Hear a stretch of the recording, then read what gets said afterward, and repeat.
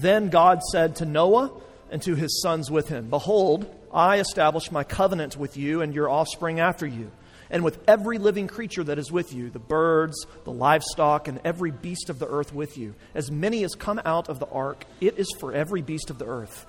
I establish my covenant with you, that never again shall all flesh be cut off by the waters of the flood, and never again shall there be a flood to destroy the earth.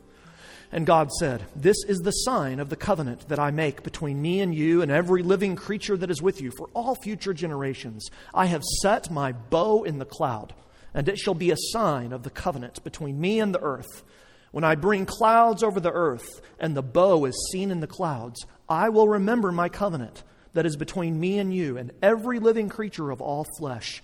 And the waters shall never again become a flood to destroy all flesh. When the bow is in the clouds, I will see it and remember the everlasting covenants between God and every living creature of all flesh that is on the earth. God said to Noah, This is the sign of the covenant that I have established between me and all flesh that is on the earth. The sons of Noah who went forth from the ark were Shem, Ham, and Japheth. Ham was the father of Canaan.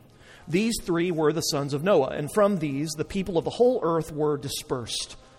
Noah began to be a man of the soil, and he planted a vineyard. He drank of the wine and became drunk and lay uncovered in his tent. And Ham, the father of Canaan, saw the nakedness of his father and told his two brothers outside. Then Shem and Japheth took a garment, laid it on both their shoulders, and walked backward and covered the nakedness of their father. Their faces were turned backward, and they did not see their father's nakedness. When Noah awoke from his wine and knew what his youngest son had done to him, he said, Cursed be Canaan, a servant of servants shall he be to his brothers. He also said, Blessed be the Lord, the God of Shem, and let Canaan be his servant. May God enlarge Japheth, and let him dwell in the tents of Shem, and let Canaan be his servant. After the flood, Noah lived 350 years. All the days of Noah were 950 years, and he died. This is the word of the Lord. I wonder how many times you've said to yourself or to someone else, I promise I will never do that again. I promise I will never do that again. You know, when I give premarital counseling, I typically tell people that are looking to get married, that's a bad thing to say to your potential spouse.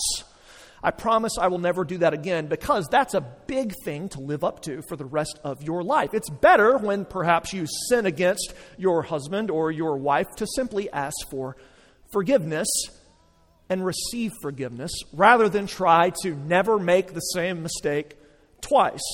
I wonder if that's a regular part of your parlance, if that's something you say often. I promise I will never do that again. You know, if you're anything like me, then you've experienced how ineffective that is as a motivational tactic in our lives. That's a dangerous thing to say. It's a dangerous thing to say, I promise I will never do that again for us. But for God, it's not dangerous. For God to say, I promise I will never do that again, means that God can be completely trusted to do what he says he's going to do. In this story, we see God make a promise.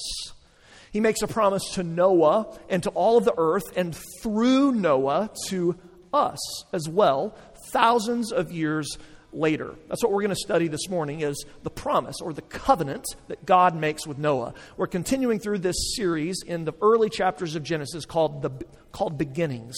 And we've seen that these early chapters are full of great stories. And each week we're called to see ourselves and our lives in the light of the greater story of the world, which Genesis tells, because that story is also our story. Remember, we saw last week, and we really see every week, that the Bible is an unrivaled resource.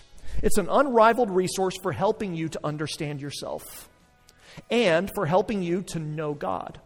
And the way God communicates this knowledge to us of ourselves and of Him is through capturing our imaginations and our affections through these very old stories. I bet even if you aren't a Christian or haven't been in church for a long time, you've heard the story of Noah and the flood and the promises that God made to Noah and then signified through the rainbow.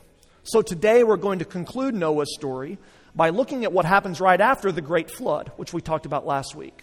We see that God renews the promises that He's already made to mankind through Adam and Eve. He now renews those promises with Noah. He makes a covenant with Noah.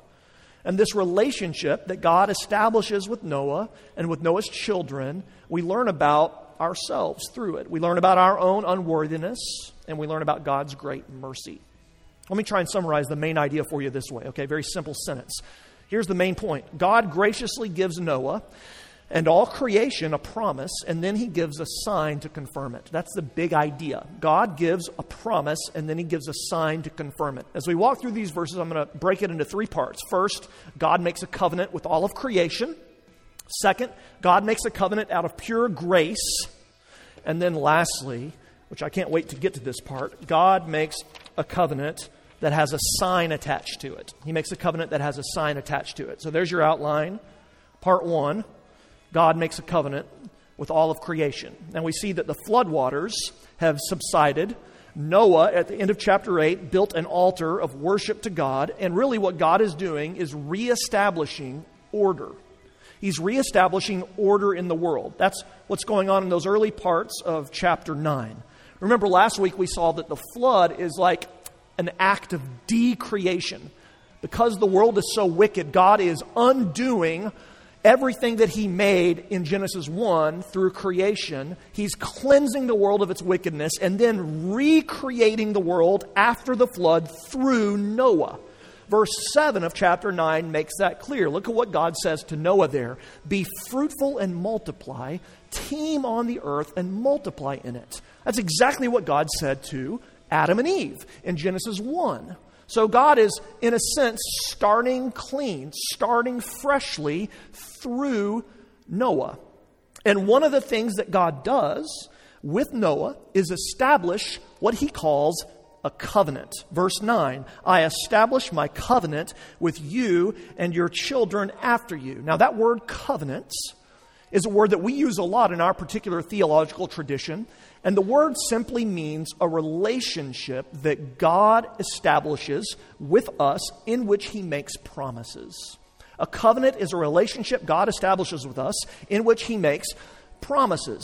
He made a covenant with Adam and Eve in Genesis 2, and He makes a covenant here with Noah. He makes promises to Noah, and we see what the promise is in verse 11. I establish my covenant with you that never again shall all flesh be cut off by the waters of the flood. So God makes a promise to Noah and to his children.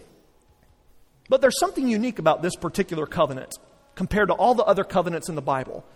Here we see very explicitly that God doesn't just make the promises to Noah and to Noah's children, but it's repeated again and again that God is making this covenant with all of the world. Did you notice that? In verse 9, verse 10, verse 12, verse 15, 16, 17, it said to every living creature, to the livestock, the birds, every beast of the earth, I'm making this promise to you as well. God is entering into a covenantal relationship with all of creation here in Genesis 9. With all of creation. He's making promises to His entire world.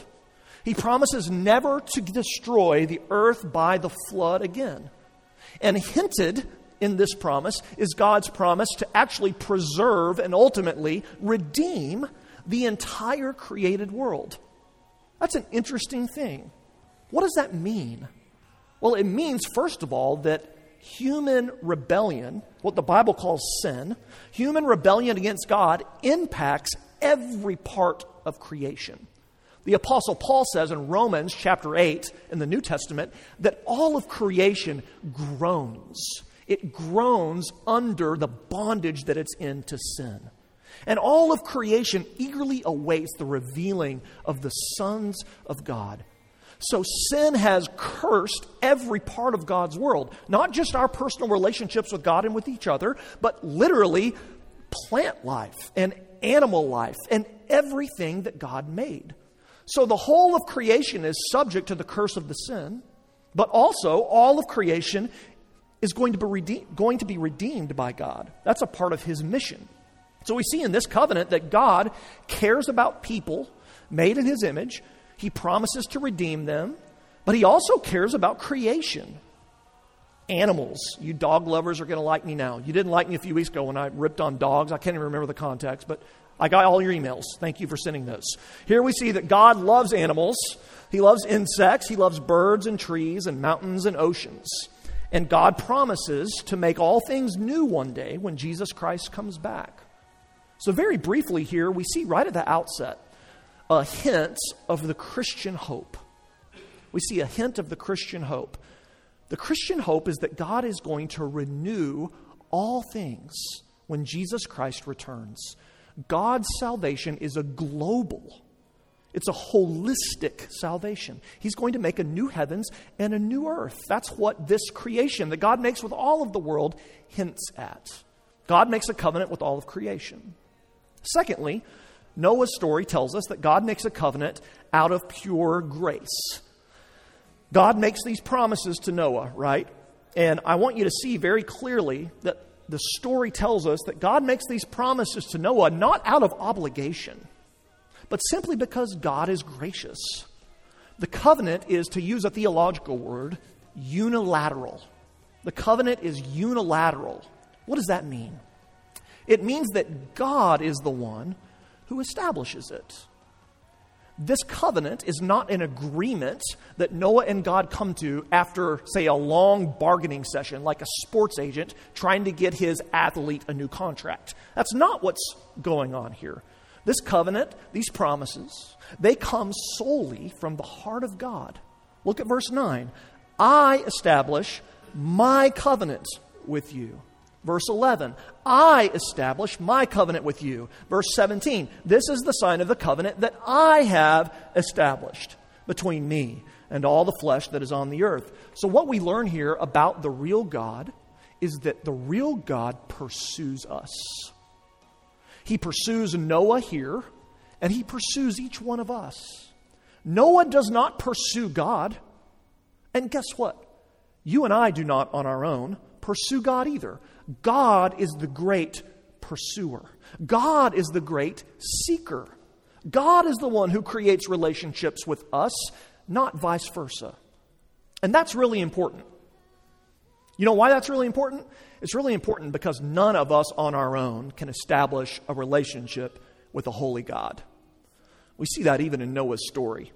We see in these verses 20 through 25, strange verses. You probably tried to cover your children's ears as I was reading those, that Noah messes up and Noah's kids mess up. And you ever think about it? Why does the author put this event right after God making the covenant with Noah? Why? Well, yeah, it happened afterwards probably, but it's also artistically done to show that Noah does not deserve God's favor. We saw last time that Noah is a righteous man, but he's not perfect. Noah was one of the best of men, but even the best of men are only men at best, right? Noah's just like the rest of us. He has no claim in and of himself upon God. Remember what I said earlier, that the Bible is an unrivaled resource for helping you understand yourself. Do you know this about yourself? Even the best of you are hopelessly broken.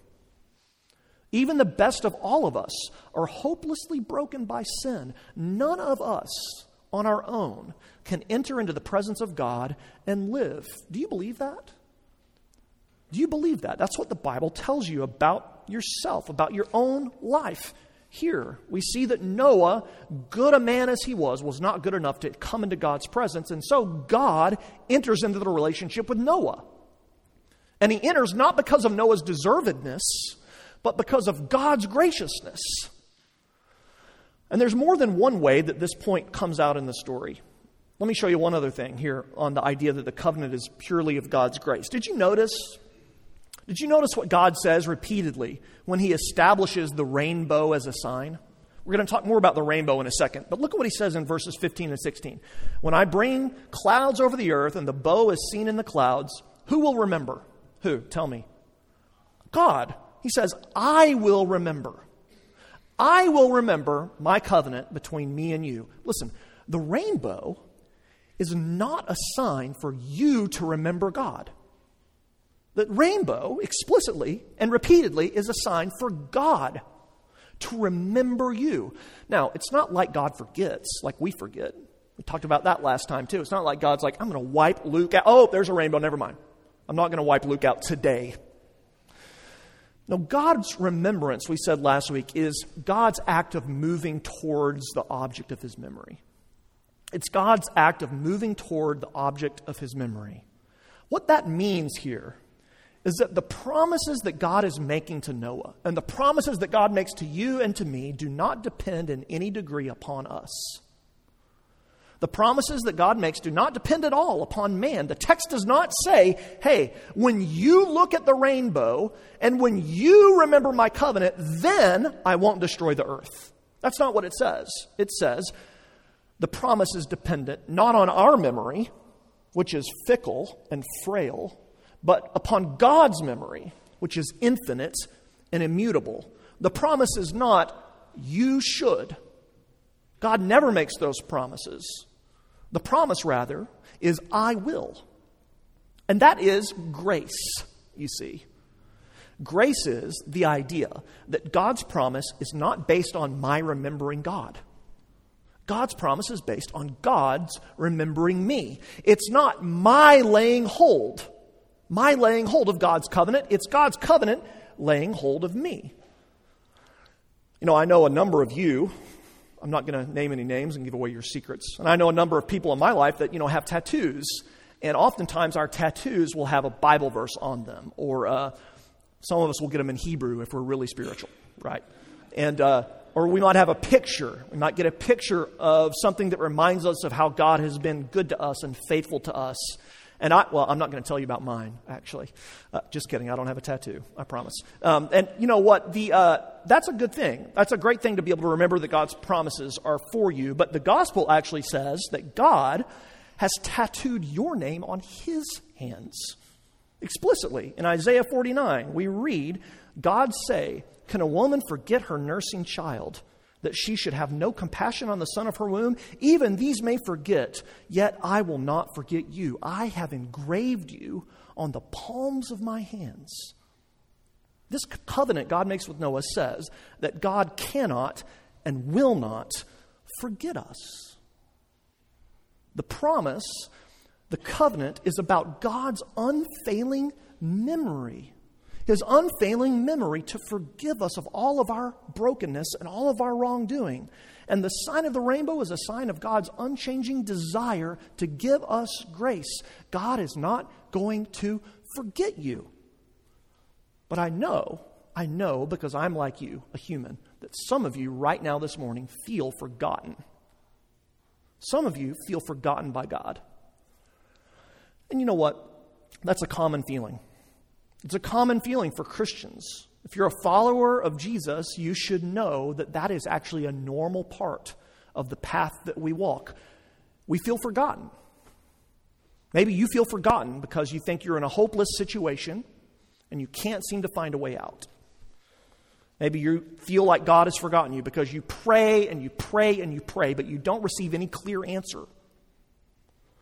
Maybe you feel forgotten because people that you thought you could trust have left you or have hurt you. Maybe you feel forgotten because your heart is just cold.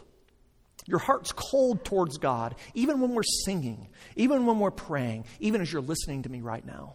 Your heart is cold. It's as if God isn't even really on the other side of the relationship. Some of you feel forgotten because you're suffering. You're wondering how God could have allowed this to happen to you. We feel forgotten in loneliness, when a spouse dies, when friends are distant. Friend, this promise, brothers and sisters, this promise of God is for those of you who feel forgotten. God has not forgotten you. God is with you. God loves you. God cannot and will not leave you, nor will he forsake you. The Holy Spirit right now is speaking to you through this story and seeking to stir up your faith in this promise. God is there.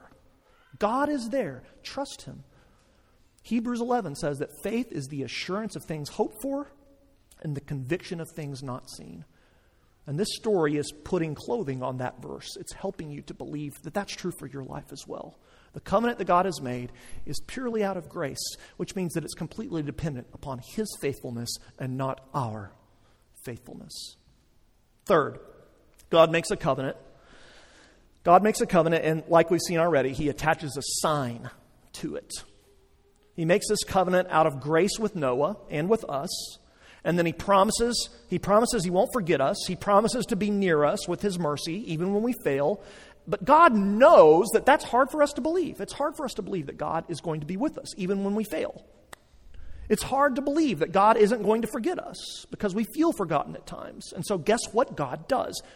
God attaches a visible sign, or a token, or an emblem, like a wedding ring, to the promise that He makes. And I want to tell to you a little bit about that thirdly, okay? Really, I'm convinced that everything you need to know about the gospel is seen in the rainbow. Everything you need to know about the grace of God is right here in the rainbow. Think with me about the logic of the rainbow. Why a rainbow? Every time God gives signs to the promises that He makes, the sign communicates something about the content of the promise. So in the Lord's Supper, right? The signs of the Lord's Supper, bread and wine / Welch's grape juice, communicate something about the body and the blood of Jesus. They're communicating the reality of the promise. Baptism, the sign of baptism, water coming over the head of the one who believes, the one who is receiving God's promise, communicates what it signifies. It communicates the cleansing of sin, the washing away of sin through the water. So what is a rainbow? What does a rainbow communicate to us about God's promises? What does a rainbow communicate to us about God's promises? I want to tell you three things and then we're done. Okay. First, you never see a rainbow without being in a storm. You ever thought about that? You never see a rainbow unless there are clouds nearby. You'll never find a rainbow, as far as I know, scientifically, and I'm not a scientist, so send me some more emails. I got your dog emails. Send me your rainbow emails. You never see a rainbow on a sunny day. Look at verse 16. God says, when the bow is in the clouds. Rainbows are always in or near clouds. There's always nasty, dark, stormy weather nearby. You know what that means? Here's what that means. It means that you usually do not find the grace of God unless trouble is happening. I'll actually take that a step further. We never find the grace of God until we can see our own neediness, brokenness, and trouble in the middle of a storm. Suffering and hardship are often the pathway that God uses in our lives to help us believe and understand His great love for us. I was reading a book recently by a man named Jonathan Haidt. He's not a believer in Jesus as far as I know. This book is called The Happiness Hypothesis. And in this book, he writes about what makes people happy and why some people are happy just by natural disposition and why people like Presbyterians never seem to be happy, right, by natural disposition. And it's a good book. Thank you for laughing at my Presbyterian joke. And in this book, he tells a story about a friend of his named Greg. And Greg was a young assistant college professor whose wife left him. She left him for another man, and she took their 2 children with them. And Greg got into a big custody battle and had all these legal expenses and fights over the custody of his children. And eventually, he won custody, but he found himself, as you might expect, as a single dad, working a full-time, low-paying job. And he had almost no hope of finishing this book that he was writing, on which his academic career depended. And he was worried about, the emotional and mental health of his children. And he was struggling when Jonathan Haidt, the author of his book, spent time with him. A year or so went by, and Haidt again went to visit his friend Greg as he was writing and researching for this book. And what he found amazed him. He saw his friend Greg doing profoundly better than he had been a year earlier. And he asked him, why do you seem so happy, given all these terrible things that have happened to you? And Greg went on to explain that people had rallied around him and given him amazing support. His church had helped him. His parents had helped him. He's actually received a lot of mercy and grace from other people in his life that he would never expected. And Greg observed how in the middle of many operas, there's often what he calls an aria. I'm not a musician, so tell me if this is right later. Not right now. There's a crucial area, which is a sad and moving solo, he says, that the main character sings to turn sorrow into something beautiful. And Greg said to his friend, Jonathan, he said, "This is my moment to sing the aria. I don't want to. I don't want to have this chance, but it's here now, and what am I going to do about it?" Haight's point in the book is that oftentimes when we're singing the aria in our own life, when we're going through hardship, it's actually one of the ways in which we experience flourishing, or to put Christian language on it, God's grace in a way that we never could have beforehand. And here's what's true. Some of you right now are in the storm. Some of you are singing the aria right now. And this story tells you, again, that God has not forgotten. Actually, the gospel of peace enters into your life when the sun meets the storm, just like when you see a rainbow. A rainbow is never going to show up on a clear day, and the grace of God is going to show up most in your life when you're in the middle of a storm. The second reason you think the rainbow is important and the rainbow signifies the covenant is because you can't find the beginning or the end of a rainbow. You ever thought about that? I'm sure you have. I'm sure you're like me. When I was growing up, my brothers and I, after a rainstorm, would get on our bikes and we would ride for the hill. There were no hills. It was flat where I was. But we would try to find the end of the rainbow.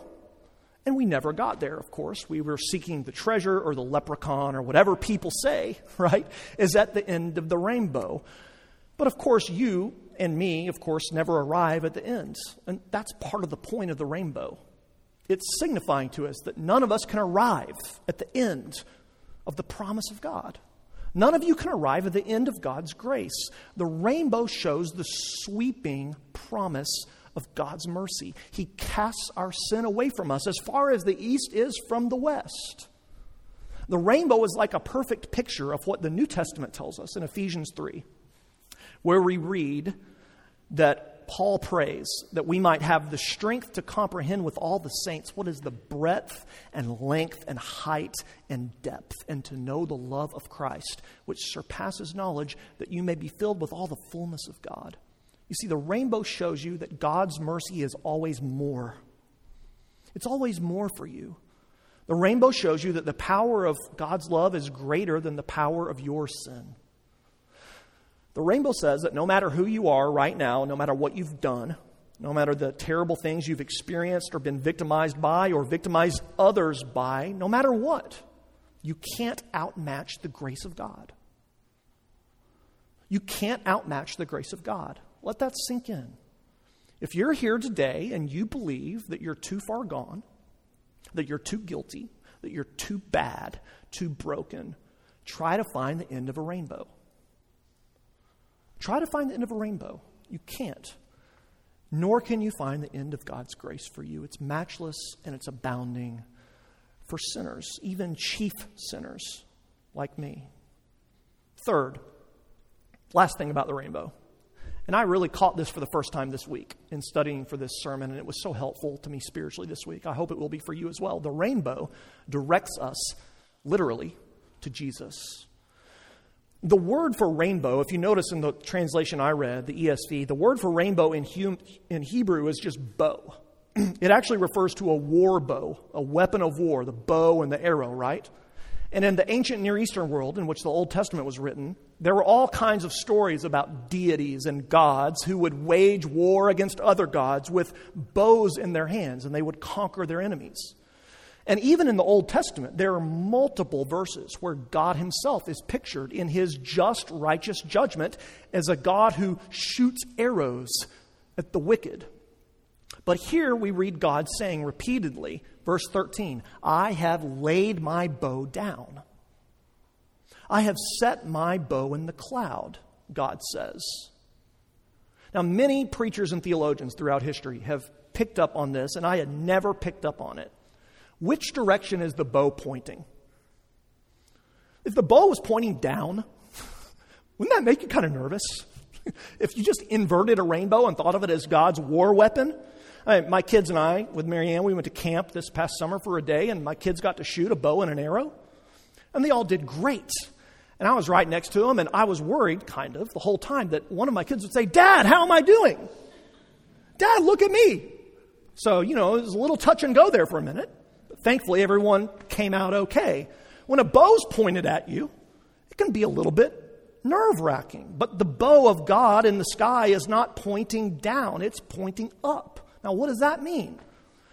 Notice also the bow's not broken. God doesn't smash the bow over his knee and say, I'm done with all this judgment business.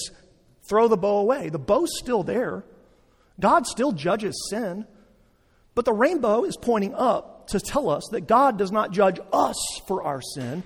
God judges the one who takes our place. You see, the rainbow shows us the gospel. The rainbow is a sign telling us that God has not stopped being a God of judgment, but God has aimed his arrows of wrath somewhere else. He's aimed them at Jesus.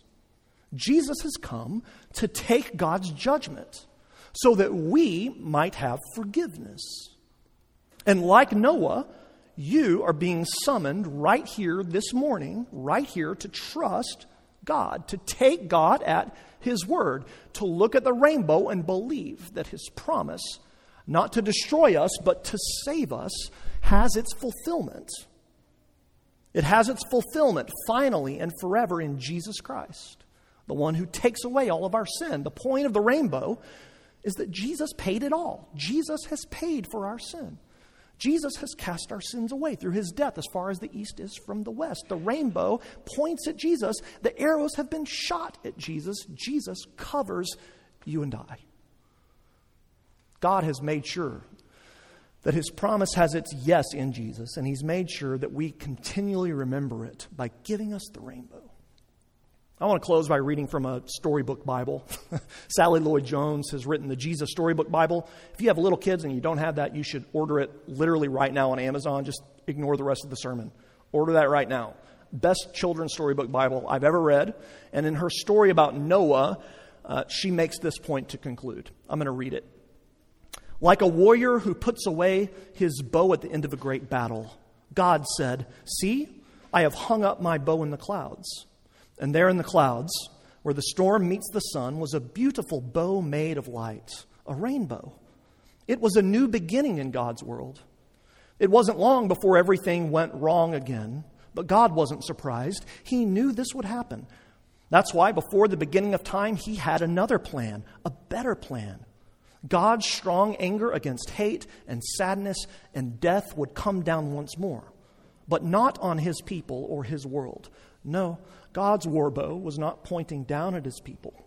It was pointing up into the heart of heaven. Let's pray.